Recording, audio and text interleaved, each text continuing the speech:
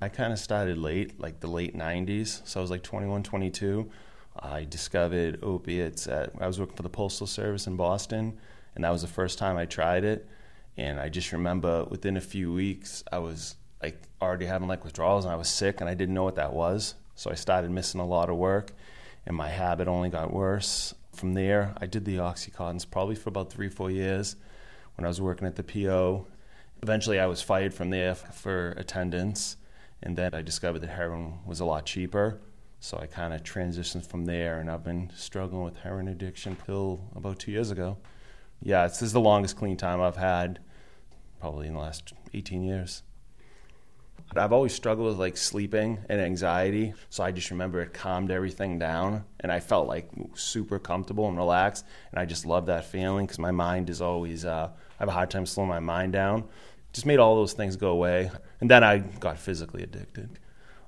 I had like this part-time job pet sitting, and I had access to people's homes and keys and everything, and I stole from a bunch of people.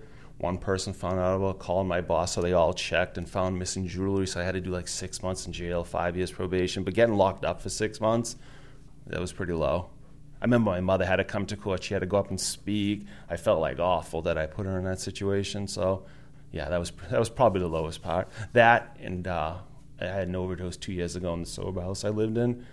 That was pretty rock bottom, too. My roommate, luckily, we had Narcan in the house, and he kind of brought me back. But if he wasn't there, I'd be dead. So I got kicked out of the sober house, and I was kind of just sleeping in my car for a couple days, and finally, like, it all came together. The sober house owner called my mother. She called my dad, who lives down the south. It was kind of like a mini intervention. Like, I had nowhere to go. Nobody would take me in, and they said if I could get into McLean's, I really had no choice.